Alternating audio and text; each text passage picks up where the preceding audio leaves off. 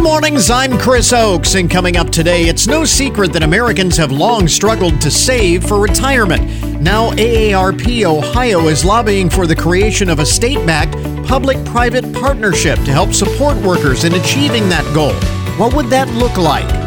Also this morning, October is a busy month for the Hancock Historical Museum, with events including the Halloween Spooktacular and this weekend's Historic Homes Tour. Sarah Sisser will tell us what's happening. And Halloween is full of spooky fun for kids and adults alike, but beware the dangers that are lurking for your pets this time of year. This is the Good Mornings Podcast Edition for Wednesday, October 4th, 2023.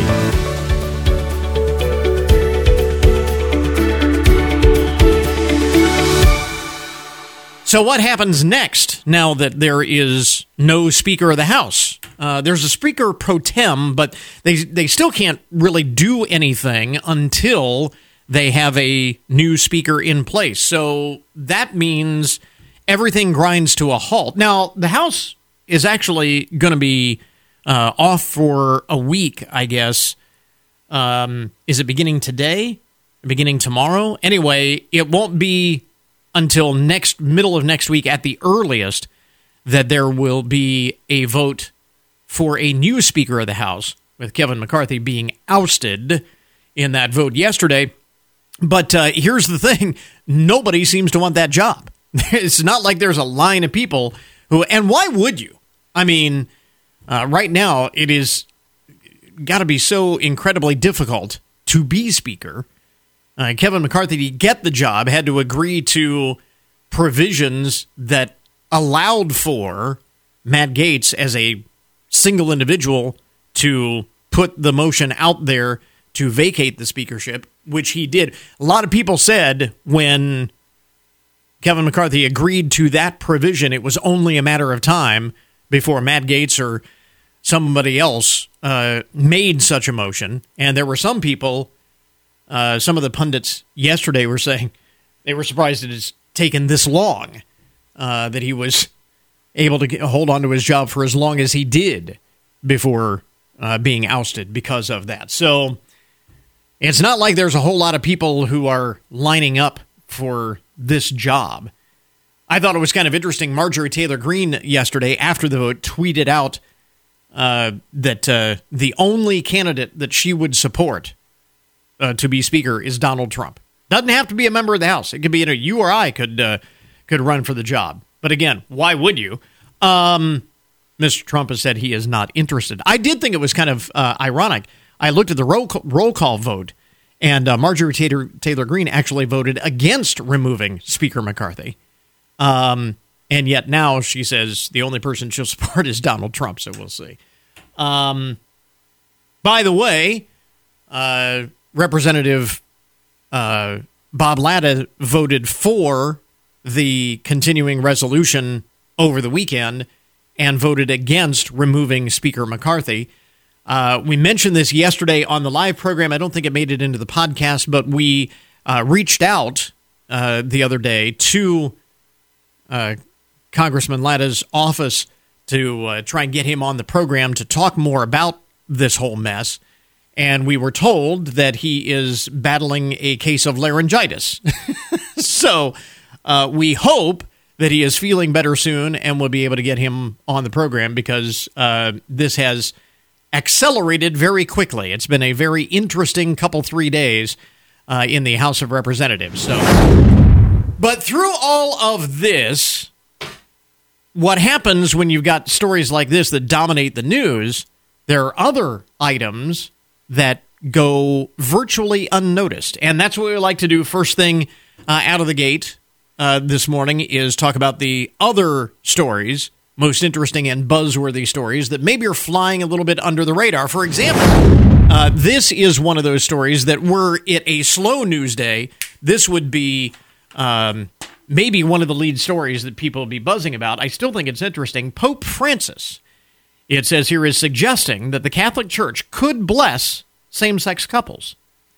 The Pope was responding to a group of cardinals who wanted clarification from the Vatican on same-sex couples and other issues.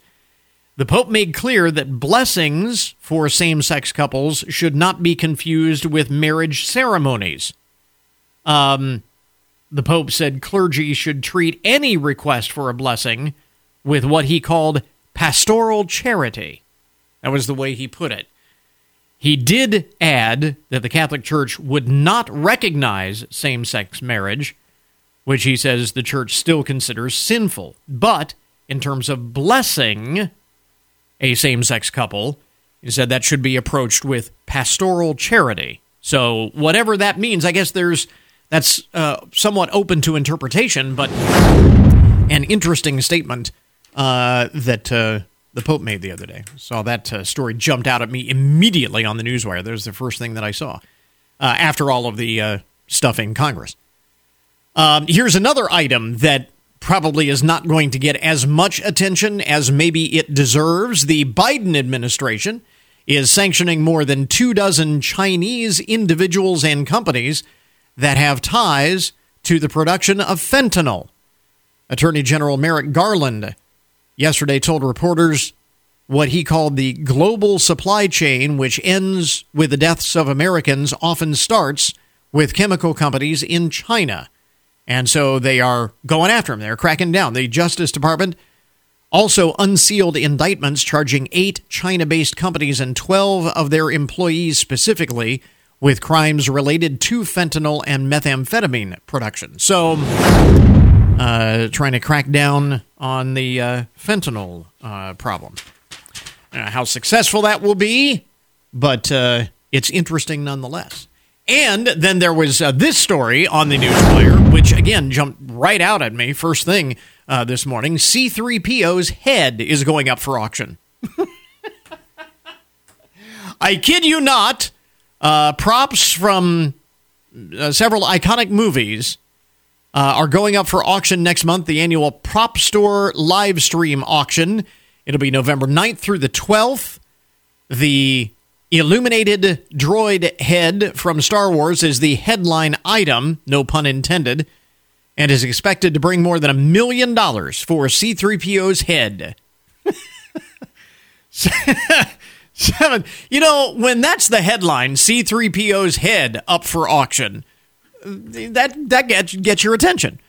Some of the other items in the auction include a vest and a pair of pants that Leonardo DiCaprio wore in the movie Titanic, the whip used in Indiana Jones and the Temple of Doom, Captain America's shield, Freddy Krueger's metal glove from Nightmare on Elm Street, and Batman's suit. So I'm not sure from which of the Batman movies the suit comes from. It doesn't say, but C-3PO's head. If you've ever wanted to own C-3PO's head, here's your chance. I've been saving up forever to buy C-3PO's head. Finally, I get the opportunity. Did you hear about this? Apparently, in Paris, they have a bedbug problem. It is now to crisis levels, apparently. City officials, fearing a recent outbreak of bedbugs, could derail the upcoming Olympic Games, just as tens of thousands of tourists are set to descend on the City of Light. The bugs have taken over a number of private residences and even some public spaces. Videos online going viral showing the tiny creatures crawling on the Paris metro, at movie theaters, in the city's airports, hotels. Clément Bayun, the transportation minister in France, said on Friday he plans to meet with transport operators next week to discuss ways to rid the city of its growing bedbug problem and reassure and protect travelers using public transit. The city's deputy mayor, Emmanuel Grégoire, said over the weekend that the problem is widespread and that no one is safe. No one is safe. You can catch bedbugs anywhere and bring them home, he said. And again, hosting the Olympics beginning in July, so the clock is ticking to get rid of the bedbugs. That is not that's not a problem you want anytime, but especially if you're going to have tens of thousands of people from around the world converging on your city, so not good. That goes. You will notice this later on today. This is important stuff. National Emergency Alert Test will happen at 2:20 this afternoon. It will involve every mobile phone. Your cell phone will go off. You get an alert on the radio, on television, and it doesn't matter how you're watching television, whether it's from an antenna, whether it's in cable, satellite. Every communications device will be triggered on this. It'll come from the federal level. Every TV, radio, and cell phone will be interrupted with an emergency message at 2:20 this afternoon. It'll last for about a minute. They say it's similar to an Amber Alert or warnings that are issued by the National Weather Service. You know, when you've got a thunderstorm, a tornado, whatever. The alert being issued because federal emergency management coordinators need to make sure that the system works and it's still an effective way to inform Americans about emergencies of all kind. And again, this is at the national level. If you've ever been in a group of people, around a group of people in a crowd, when one of those Amber Alerts goes off, it's really weird. I've had that happen. I was at a restaurant one time, and an Amber Alert went out, and everyone's phone in the restaurant went off virtually at the same time. It was crazy. But that's what will happen today. I thought it was kind of interesting. One of the things that people have been talking about, some of the stories leading up to this test this afternoon, are how to silence your phone so it doesn't go off. Don't do that. You want it to go off. You want to know that your that your phone is going to receive these alerts if there was, in fact, a true emergency. That's the point of the test. So don't silence your alarm or turn it off or anything. You want to make sure that your phone will receive this alert. So just want you to be aware. It's 2:20 this afternoon when all of this will happen. Anyway, there you go.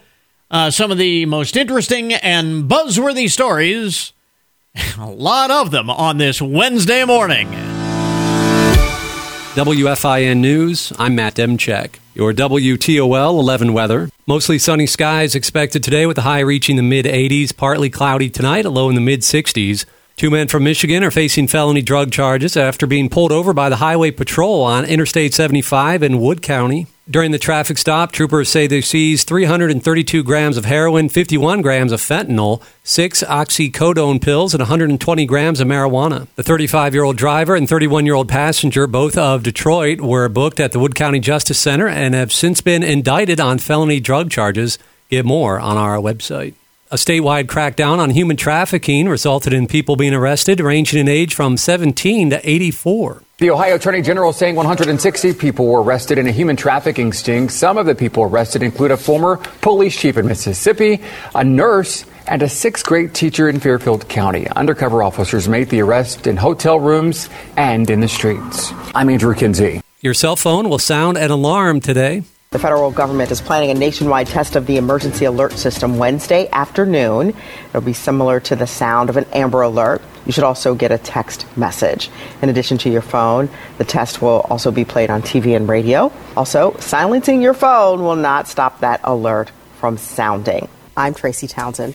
Findlay Municipal Court says after much consideration, it's decided to change its hours of operation. You can see the new hours with this story on our website. 2 hearing time changes have also taken place. Small claims court will begin at 4:45 p.m. on Tuesdays, and jail hearings have moved to 2 p.m. Again, you can get more details in the story on our website. Bluffton ghosts will be the topic of the next brown bag lecture at the Hancock Historical Museum. Bluffton author and historian Fred Steiner will talk about his new book, Where Bluffton's Ghosts Sleep. The 196-page book includes what Steiner says is every unexpected and cryptic Bluffton epic ever imagined. The lecture is free for members of the Hancock Historical Museum and $3 for non-members. Get more details on the lecture in the story on our website. Don't forget you can always get more news online anytime at WFIN.com. Matt Demchek for 1330 WFIN and 95.5 FM.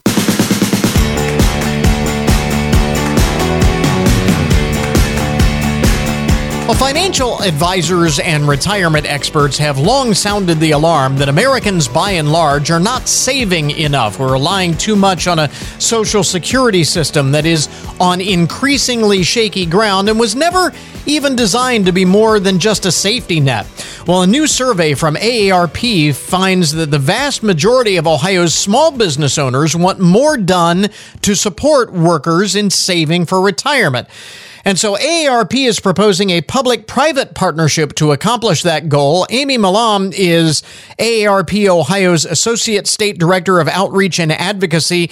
Amy, so I want to get into what that kind of public-private partnership would look like in just a moment, but it's interesting that you find this overwhelming number of small business owners in favor of helping support workers' retirement savings, because it is small businesses that are among the least likely to be able to afford to have things like 401k and profit sharing programs. Absolutely. So earlier this summer, AARP commissioned a survey to better understand the needs of Ohio's small business owners when it comes to offering retirement savings options. And as you mentioned, we did find, again, that the vast majority of Ohio's small business owners surveyed, 92% do think that more needs to be done to encourage Ohio residents to save for retirement. And of course, as we know, most jobs actually are created by these small businesses. And then beyond that, we also know that a record number of people these days are working for themselves, entrepreneurs, sole proprietors and such. And obviously, they don't have access to those programs either. So this idea of a public-private partnership, what would that look like? Sure. So as we asked our small business owners in the survey this summer, we asked them about whether they would support a state-facilitated, privately managed, ready-to-go option that would be run similar to a state college 529 savings plan. And we found through our survey that 76% of Ohio small business owners would support such a public-private retirement savings option, and that would help small businesses offer employees a way to save for retirement. And I think importantly, too, from our survey, we found that most small business owners in Ohio, 79%, agree that being able to offer a voluntary portable retirement savings option would help local small businesses attract and retain quality employees and help them stay competitive. So I can hear some people asking why the state needs to get involved. I mean, there are plenty of financial planners and investment professionals out there who help individuals of modest means. I would imagine there are some who would say this is something that the government really shouldn't be getting their hands into. Well, it's interesting because while those types of options exist in the private market, we know that the best way to have individuals save for retirement is when they can do so through their regular paycheck at work.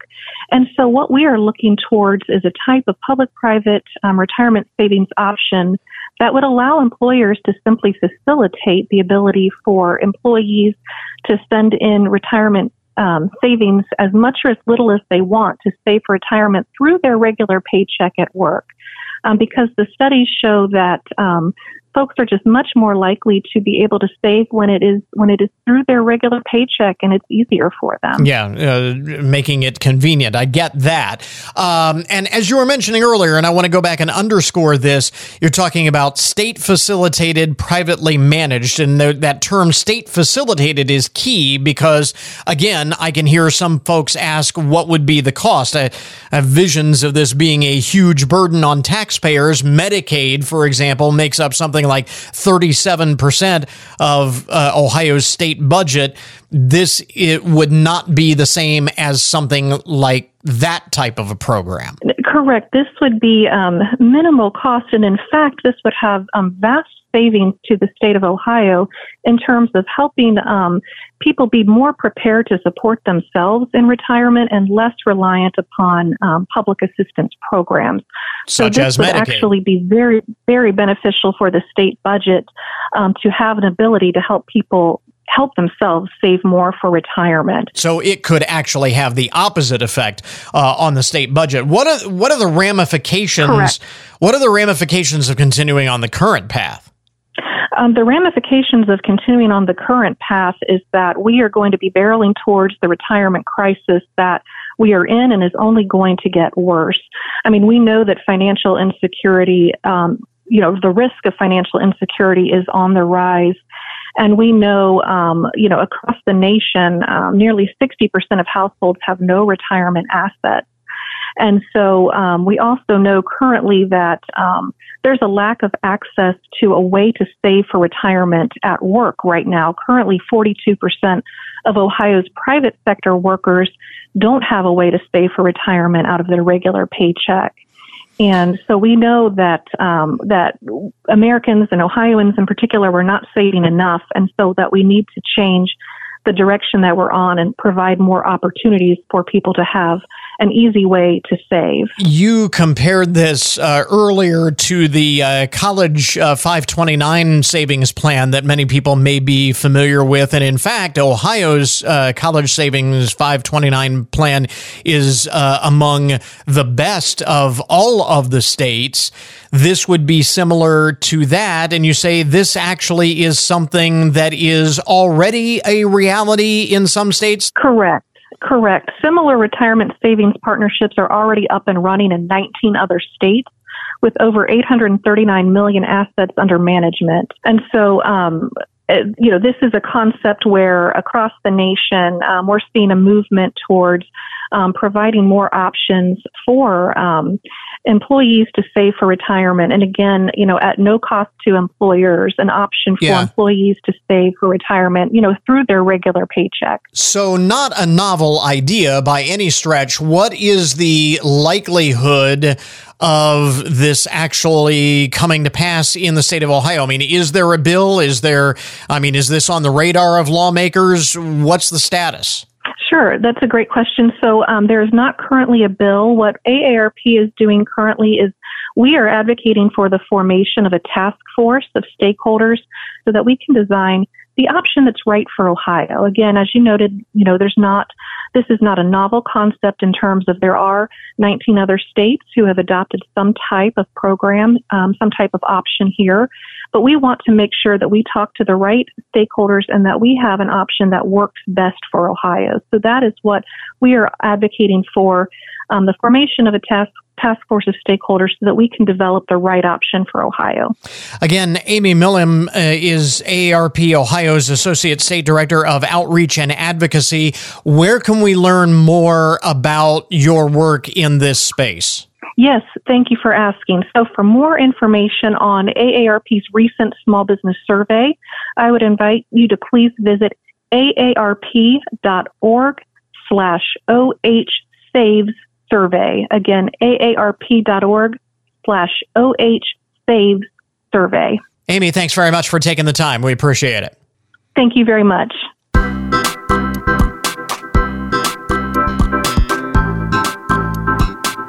Sarah Sisser is here from the Hancock Historical Museum. A very busy October is coming up. This after Oktoberfest. Very busy September. Yeah, busy September, Oktoberfest, and now the actual month of October is going to be very busy. So let's kind of take things in chronological order, I guess. Okay. First of all, tomorrow you've got another brown bag lunch lecture. Right. Our monthly brown bag lectures are just $3 if you're not a member of the museum. They are free if you are a museum member. Always an interesting topic. Tomorrow we have with us Fred Steiner, who many people will know from Bluffton. He's a Bluffton-based now author, and I think this is his 5th book that he'll be talking with us about tomorrow. He's going to sort of unveil some of the ghost stories and mysterious history of the Bluffton area. So a good theme for this month. It'll be interesting. Every community has their historian, and Fred is Bluffton's. And, Fred has emerged as Bluffton's, yes. He has some absolutely incredible stories about the village of Bluffton. He does, and he's an engaging speaker. I hope people will come out and enjoy his talk, and then you can also purchase his book as well. All right. So again, noon tomorrow for that, and then let's see here. We've got the Historic Homes Tour coming up. That's coming up this weekend. So both Saturday and Sunday. Saturday is our VIP preview event, and so for that event, you have more limited attendance. You get a special look at these homes, and then at the end of the preview event, we're going to have sort of a soiree at the Jones Mansion with live music, heavy appetizers from the bistro, and a full bar. And should be a a lovely evening, a little bit chillier evening, but still a lovely evening. We have a wonderful selection of homes this year on the tour. And so we do still have a few Saturday evening tickets available. If you want to purchase those, you need to do so in advance by either our website, hancockhistoricalmuseum.org, or come into the museum and pick those up. And then Sunday is the larger tour itself. You can start at any of the 5 homes that we have on the tour this year, proceed in any order. Again, those tickets are available at hancockhistoricalmuseum.org. Or at the museum in person. If you purchase them pre-sale, you get a little bit of a discount. They're $15. If you wait until Sunday to purchase them, they will be available only at the museum on Sunday beginning at 10 a.m., and then they'll be $20. Okay. And just an FYI to anybody who's purchasing them online, you do still need the physical ticket, so make sure you stop by and pick those up at the museum, which you can do on Sunday morning starting at 10 a.m. Okay. So again, and just to make sure that we clarified, the Saturday event is limited. There are only so many tickets that are available, and they're almost gone. That's correct. Yep, we just have a few left. Yeah, Sunday though it's open. That's correct. Yeah. Yep. And we usually get attendance of at least 600 for the tour. Yeah. So should be another great event. And again, an awesome opportunity to see some of these homes. This year's theme from Findlay's oldest to grandest, and we do have some of the oldest homes still standing in the city. Yeah, we are blessed to have so many historic homes, and who hasn't, driven by or walked by some of these homes and said, wow, I wonder what the stories are. And that's really kind of the cool thing, is that not only do you get to tour the homes, but you hear the stories that go along. Absolutely. And in some instances, we do have some archives and artifacts from the families and the people that built these homes in the collections at the museum, and so we're able to display some of those. But yes, a wonderful opportunity to learn more about our local history through this architecture. Yeah. So that is happening this weekend, and then what is up next? We've got another movie night, right? We do. We have a movie night. Even before movie night, we have our annual Spooktacular event. The Spooktacular is first. Okay. Which is very much geared towards our kids, families. That is October 21st from 5 to 8. That annual event is always sponsored generously by many of our local dentists because it is a candy-free event, but that does not mean we're not having a lot of fun. We get great attendance for that, and it is just $1 a person to attend that event. And we have every building open on the campus. We have so many activities for the kids.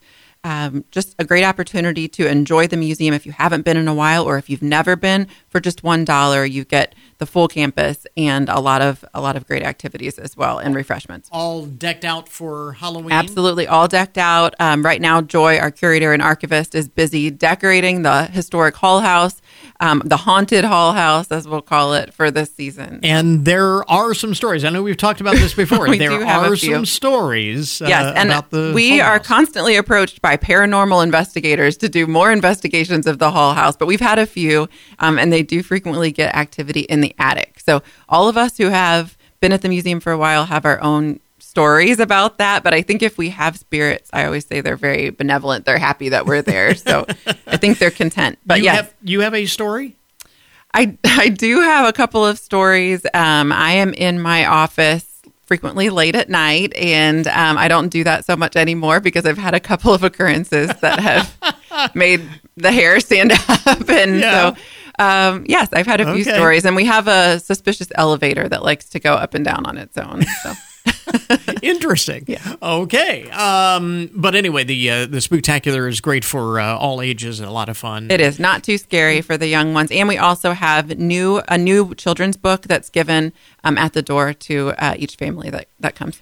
And you mentioned activities and so on that part of that too. Lots of great activities, Halloween and themed, but of course Deb Wickerham, my education coordinator, a retired science teacher, they all typically have a science education theme to them as well. So lots of fun. Okay. And then we've got a classic movie night. We do another classic movie night this month, October 27th. So if you've not been to classic movie night before, a great date night, a great way to spend the evening. Always free and open to the public. We do a little bit of context beforehand, a short little history lesson, give you some more information about the film itself. You can stick around afterwards if you want to have a discussion with the rest of the group. But October 27th at 7 p.m., we'll have Shadow of a Doubt, so a 1940s era film. Okay. So those are the events on the calendar for the month of October. The big one, of course, the Historic Homes Tour coming up this weekend. And do any of those homes have spooky stories connected to them too? Or? Oh, goodness. So not any that are coming to mind right off the bat, but, you know, some of those homes being the oldest in town, my goodness, they have to have some unique instances associated with them. Yeah. Almost 200 years old for a couple of them. Wow. Yeah. That is amazing. Almost 200 years old. I didn't realize that. I mean, I know a lot of historic homes, you know, around the century mark, but early 1830s for the oldest that we have on the tour this year. Again, we've got a link up, as always, at our webpage for more information from the Hancock Historical Museum website. And once again, Sarah Sisser with us this morning. Sarah, thanks very much for dropping by. We appreciate it. Thanks, Chris. You're listening to Good Mornings with Chris Oakes on 1330 WFIN, WFIN.com, and 95.5 FM. We interrupt this program to bring you a broken news alert. Police in Glen Burnie, Maryland say a man shot at what he thought was an intruder, but instead flooded his own apartment. This is the story. Police say the man, Sean Joseph Keenan, from Pasadena, Maryland, he shot at his bedroom door thinking an intruder had broken in. Apparently, he heard some sort of strange noise, thought that there was an intruder coming down the hall, so he shot at his bedroom door. There was no intruder, but the man managed to shoot a water pipe that then flooded his own apartment. Police confiscated the handgun and placed Mr. Keenan under arrest because it says he was prohibited from possessing a gun. It doesn't say why he was prohibited from possessing a gun. I don't know if he'd been convicted of a crime or, you know, some other disqualifying situation. But I would say if you shoot at your bedroom door, sight unseen, at a mysterious intruder that isn't there, you end up shooting a water pipe and flooding your apartment. Yeah, there's probably cause for saying you probably shouldn't own a gun. Oops. All right. Elsewhere in the broken news this morning, this is a rather quirky twist of events. In Glens Falls, New York, the fire department recently received a call that ultimately left firefighters both amused and impressed, responding to a reported structure fire in the city of Glens Falls, upstate New York. This happened this past Saturday. They arrived on the location of the call to find not a blazing inferno, as expected, but an astonishingly realistic Halloween decoration. Video shared by the homeowner showcased the elaborate setup, which transformed the house into what seemed like a crime scene engulfed in flames. The effect was achieved through a clever combination of LED lights, a box fan, a silver sheet, and a fog machine. The owner of the home posted online, "Tonight, crews were dispatched to the area of Sanford Street for a report of a structure fire. To our surprise," say the firefighters, "this was an amazing Halloween decoration." The fire department responding to the video said, "Thank you to the gracious owner for permission for posting the video. The display will be up Friday and Saturday nights for the public's entertainment until the end of the month." Here's the only thing about that. I mean, it's really cool. If you've seen the video, it really is cool. But what happens if the man's house actually does catch on fire? You know, you better make sure that you are being safe, because if it actually does turn out to be a fire, the fire department is not going to respond thinking, "Oh, it's just the Halloween decoration." No, it's actually on fire. No, but that is it is pretty amazing. Got to be careful with things like that. If you're doing a Halloween decoration like that, probably let local authorities know, just in case they get a call and they'll come rushing to the scene. On the other side of the country, in Palmdale, California, a little extra excitement at the local convenience store. An expectant woman was driving her car on Monday when she decided that she needed gas. She pulled into a gas station, and just at that moment, she went into labor. L.A. County Fire and Rescue paramedics got to the scene just in time to help the woman deliver her baby right there at the convenience store. Mom and child doing just fine. They were transported to Antelope Valley Hospital, and no complications whatsoever. But it's fine. But a little bit of excitement there at the Arco gas station in Palmdale. A couple of other items in the broken news this morning. You know the story of Todd and Julie Chrisley, the former reality TV stars who were convicted of fraud? They are in federal prison, and apparently they have taken to teaching financial classes to reduce their sentences. The couple's daughter tells USA Today that her parents are teaching finance classes, which she admits is rather ironic since they were convicted of financial fraud. The couple portrayed themselves as real estate tycoons on their TV shows, but were convicted earlier this year of tax evasion and defrauding community banks out of more than $30 million in fraudulent loans. So interesting that they would be tapped to teach financial education classes to convicts in prison. But the Prison Education Program, it says, is part of the First Step Act, which Congress passed and former President Donald Trump signed in 2018. I'd be monitoring those classes very closely. You know what I mean? Monitor that very, very closely. What exactly are they teaching them?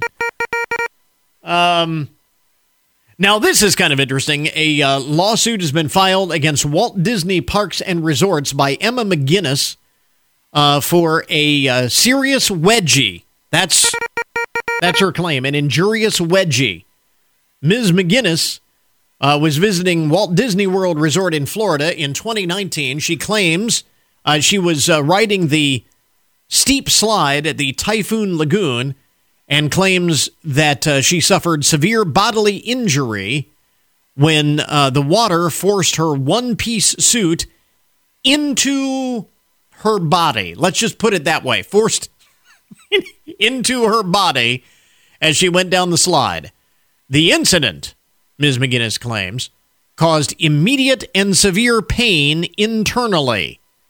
She also claims to have severe lacerations and permanent bodily injury to her private parts. As a result, the suit is seeking damages exceeding $50,000. That is a very unique injury. I will have to give you that. A serious wedgie. That lawsuit. Maybe the first wedgie lawsuit that I think I've ever heard of. And finally, in the broken news this morning, a Wisconsin woman by the name of Michelle Miller faces charges of drunken driving after video footage captured her shortly after causing a crash, chugging a canned cocktail from a nearby gas station cooler as police arrived on the scene. The video, which was captured by one of the crash victims, revealed Ms. Miller's brazen act of grabbing the beverage, prompting the victim to question her motives. According to local news reports, Waukesha, Wisconsin police swiftly responded to the collision involving Ms. Miller's truck colliding with an SUV and triggering a chain reaction involving 4 vehicles. Thankfully, no serious injuries.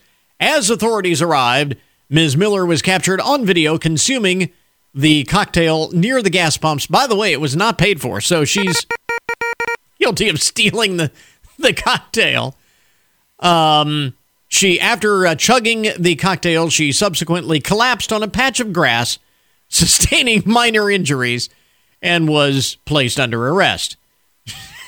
She now faces charges of driving under the influence and retail theft for taking the cocktail without payment. So she's in all kinds of trouble. To be fair, you cause a chain reaction accident like that, you might need a drink, but it's probably best to wait until after the whole thing has been sorted out. That's a bad day right there. There you go. Some of the most interesting and unusual stories. Today's Broken News Report. And with that, we now return you to your regularly scheduled programming. When local news breaks, you can hear about it on social media at lightning speed. And while getting you the information fast is important, WFIN will always present the story only after verifying with actual sourced facts. This is WFIN News Director Matt Demchek. Trust the voice that's been covering the news in Findlay and Hancock County for more than 80 years. You can depend on us to get the story right every time. On social media, 1330 WFIN, WFIN.com, and at 95.5 FM. Time now for your daily download, the numbers behind the news and the statistics that shape our lives. We're coming up on Halloween, talking about Halloween and all things, spooky things this morning on the program. And, there are some places in America that are spookier than others. According to the latest data from Vivint, they did a survey, less a survey, more than a research project where they studied the data, looking at ghost sightings, at haunted house attractions, number of reports of paranormal activity, all of these things, and they crunched the numbers, and they came up with a list of the spookiest cities in America. The spookiest cities in America. Now, I was really surprised by some of the cities that made the list, especially the one right at the top of the list. Because if I'm thinking of spookiest cities, I'm thinking of maybe New Orleans. That's kind of, that's a spooky vibe going on. Maybe Salem, Massachusetts, with their history, the Salem witch trials, and so on. But no! The number one spookiest city, according to all of the data metrics that they used, Estes Park, Colorado. Estes Park, Colorado, the nation's number one spookiest city. Going a little further into the data here, Austin and Houston, two cities in Texas, report the most ghost sightings. Roanoke, Virginia, takes fifth place overall, which actually, some of the stories, old Virginia, you can see that. Let's see here. There are two Ohio cities in the top 50 of the spookiest cities in the country. Columbus was number 34, and Mansfield at number 39. Now, again, Mansfield did not surprise me at all. The reformatory, the old reformatory, and all of the stories. It's just very spooky place, just by its Gothic nature. But then, of course, all of the ghosts and everything. But Columbus was number 34, Mansfield number 39. Only Ohio cities in the top 50. If, on the other hand, you are not into all of the spookiest stuff, the bottom of the list, New York City, Washington, D.C., which I thought was kind of interesting, and Pine Barrens, New Jersey, of all places. Now, in terms of the spookiest states, overall, California is the spookiest state. And again, using all of these same metrics, California, the spookiest state overall. Ohio is number 5 on the list of spookiest states and number 3 in the number of ghost sightings. With respect to that, 10% of those who were asked say that they have seen something that they can't explain on a security camera in their home over the past year. Everybody these days has security cameras, and 1 in 10 of us have seen something that we can't explain. Was it something paranormal, maybe a ghost sighting, whatever. 1 in 10 of us claim to have seen something that we can't explain on a security camera. And this I thought was kind of interesting, and this would not be me, but 44% of Americans who say that they are planning to move this year would be interested in buying a haunted house. Really? 44% would be interested in buying a haunted house. I don't know who those people are, but that is not me. No, thank you. So while we're on the subject of Halloween today, obviously it is a holiday full of spooky fun for kids and adults, but there are some dangers lurking for your pets this time of year. Natalie Reffett is here from the Hancock County Humane Society. Who did you bring with you today? Good morning. I brought Brindy. Brindy. And Brindy is not available for adoption yet. She's too young, but she will be available soon. Yeah, because she's how old? She's probably like 2 months or so. So she's really young. She's a little baby. And with baby comes lots of puppy energy and curiosity. A bundle of energy. So she will need supervised at all times. And don't even leave the room for a minute and expect it to come back the same. And you can say that from experience at the Humane Society. Definitely say that from experience. And on the way here, she gave me a new hairstyle.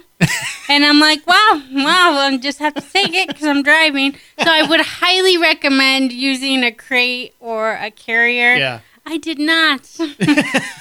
And then I'm like, that's not a hair chewing. I'm like, that's not your toy. So yeah, she was definitely into everything. Yeah, definitely one of those chewer puppies. Oh yes, puppies can be chewers. And she's looks like some lab there. We know her mom's a pit bull mix. Okay. And her mom could definitely be mixed with lab. Okay. We're not really sure, but so Brindy is a pit bull mix. Okay. All right. But she is absolutely adorable. She is. She's brindle, and then she's got white tips on her paws and a little bit of white on her chest. Yeah. I can envision this, and when we say that Halloween can be a dangerous time for pets, I would think she would be a perfect example. Exactly. You are exactly right, Chris, because, again, she can get into anything. Yeah. So let's say that she was available for adoption by the time you adopted her and it's Halloween and you leave candy out, she will eat candy. She'll be gone. It will be wrappers and all. And so many, we always hear about chocolate, obviously, is a no-no for dogs, but hard candy can get lodged in the throat. Yes, that can be dangerous. It can definitely get lodged in the throat. Yeah. And if it's in the wrapper, let's say that you have a decorated fun and have strings on it, that string can get wrapped around in their stomach and they're going to have a surgery. Yeah. Same with costumes. If you have a costume with a long string and they get into that and they ingest it. And the same with decorations. Halloween decorations can be really dangerous. They can get in those. I know, the fake spider webs and cobwebs and stuff can be dangerous. It is dangerous because if they ingest it, it can get wrapped around in their stomach. Yeah. They'll have to have surgery. Another thing to watch out for is if you are having trick-or-treaters, I would put your dog and cats away in a separate room. Because lots of strangers coming to the door, it's going to stress them out. Yeah. And if the strangers are dressed up, that's going to stress them out even more. Yeah, dogs don't understand that. And I would imagine, and this is something I can imagine our dog would be nervous or unsure maybe the first couple of times. After that, then she'd want to dart out the door to Right. see everybody, Yes. which, again, can cause problems. Yes, So. yes, exactly. Because if someone out there with the costume sees your dog and they're trying to help, your dog could run Right. further or potentially bite because he or she is scared. So it's just best to keep them safe and secure away from off in another room. Yeah. A couple of things that you actually have coming up that I want to mention, one of which is later this month, the Tricks, Treats, and Tales is a dog trick-or-treat event. It is a dog-friendly trick-or-treat. So it is trick-or-treat specifically for dogs. Okay. So your dog does have to be on a leash. It has to be controlled. And if you have a female dog in heat, we ask you not to bring her. But different businesses, so far about 15 to 20 businesses are participating downtown. Okay. Check-in is at Finley Brewing Company, and you can purchase the ticket online at www.hancockhumanesociety.com. Tickets are $30, and then you can go to different stations, and different businesses have treats for your dog. Brindy's got one of her energetic moments here. And I was going to ask with that because some animals seem to be more receptive to costumes than others. Yes. I have 2 pets, Chris. My dog, he doesn't care. I can dress him up. And my cat is like, please don't. So I don't. Yeah. So you got to be cognizant of that because, animals are, have their own personalities. Some are more attuned to that than others. Right. So, and if your dog seems receptive to it, what I would do is like put the costume on for a little bit, only like a few minutes, and then take it off and give him a treat. That way he or she knows that, you know what, it's okay. Okay. Yeah. Okay. So you can kind of get them acclimated to that. Yeah. So Tricks, Treats, and Tales, that is coming up on October the 21st. Do folks need tickets in advance for that, or can you get them that day? You can. If you get them in advance, that would be great. We're not sure if we're selling them same day yet. Okay. All right. So in advance, there's information on the website, which we have linked up at our webpage. And again, the 21st, that's a Saturday. So that is a Saturday, 11:30 a.m. So it's during the day, too. So that's p.m. another thing. That's the other thing with typical trick-or-treat Halloween activities. Sometimes they happen at night when it's dark. Yeah. And so that can cause issues with the pets, too. We talk about Halloween. You do have an event coming up tomorrow, and it's one that we have talked about, I think, maybe the last time or last couple of times we had you here, that was actually postponed. It's the Wags and Walks with the Mayor. Move with the Mayor. Mm-hmm. So that is happening tomorrow from 6 p.m. to 7 p.m. at Emory Adams. We are going to start off at the shelter house next to the playground. And, as long as weather permitting. Yes, so hopefully weather cooperates. Yes. But, that's just a fun way to get out in the city and walk the pets. We will have some shelter pets there. Mm-hmm. So if you don't want to bring your dog and if you do want to walk around, we will have shelter pets. Will Brindy be there? I don't know. She is absolutely adorable. When she goes, it's not going to take her long to find a new home. No, when she goes up. I have heard... Speaking of Halloween, I have heard that animal shelters will not adopt out cats, specifically black cats, at Halloween time. True, or is that an urban legend? That's from shelter to shelter, it varies. Mm-hmm. But with all the research we've done, studies don't actually show that if someone's adopting a black cat, they have ill intent. Mm-hmm. They have to go through all the same vetting as they would if they adopted a cat any other time. Yeah. So it's not necessary. Yeah. Interesting stuff there. But again, keep an eye out on your cats. Yes, definitely especially do, because there was an incident in town where someone did It does happen. Yeah, not good, but it was with an orange cat. But anyway, just be aware. Happen. Yeah. Just things to keep in mind, again, with Halloween coming up, involving your pets. Want to make sure that they stay safe and healthy and happy. And again, Natalie Reffett for the Hancock Historical Museum. That was earlier. Hancock Humane Society with us. Hancock Humane Society with us this morning. Again, link up on our webpage for more information about all the events that are coming up. Natalie, thanks very much for dropping by. We appreciate it. And that will finish up our podcast for today. I want to thank all of us for joining us on the program this morning. And, of course, remember you can get more information about all of the topics that we talk about each day on the show at our webpage. You can also connect with us on social media, sign up for our daily email newsletter, and lots more. Head on over to goodmornings.net. Check us out online. Till tomorrow morning, that is Good Mornings for this morning. Now that you've had a good morning, go on out and make it a good day. Catch you back here tomorrow.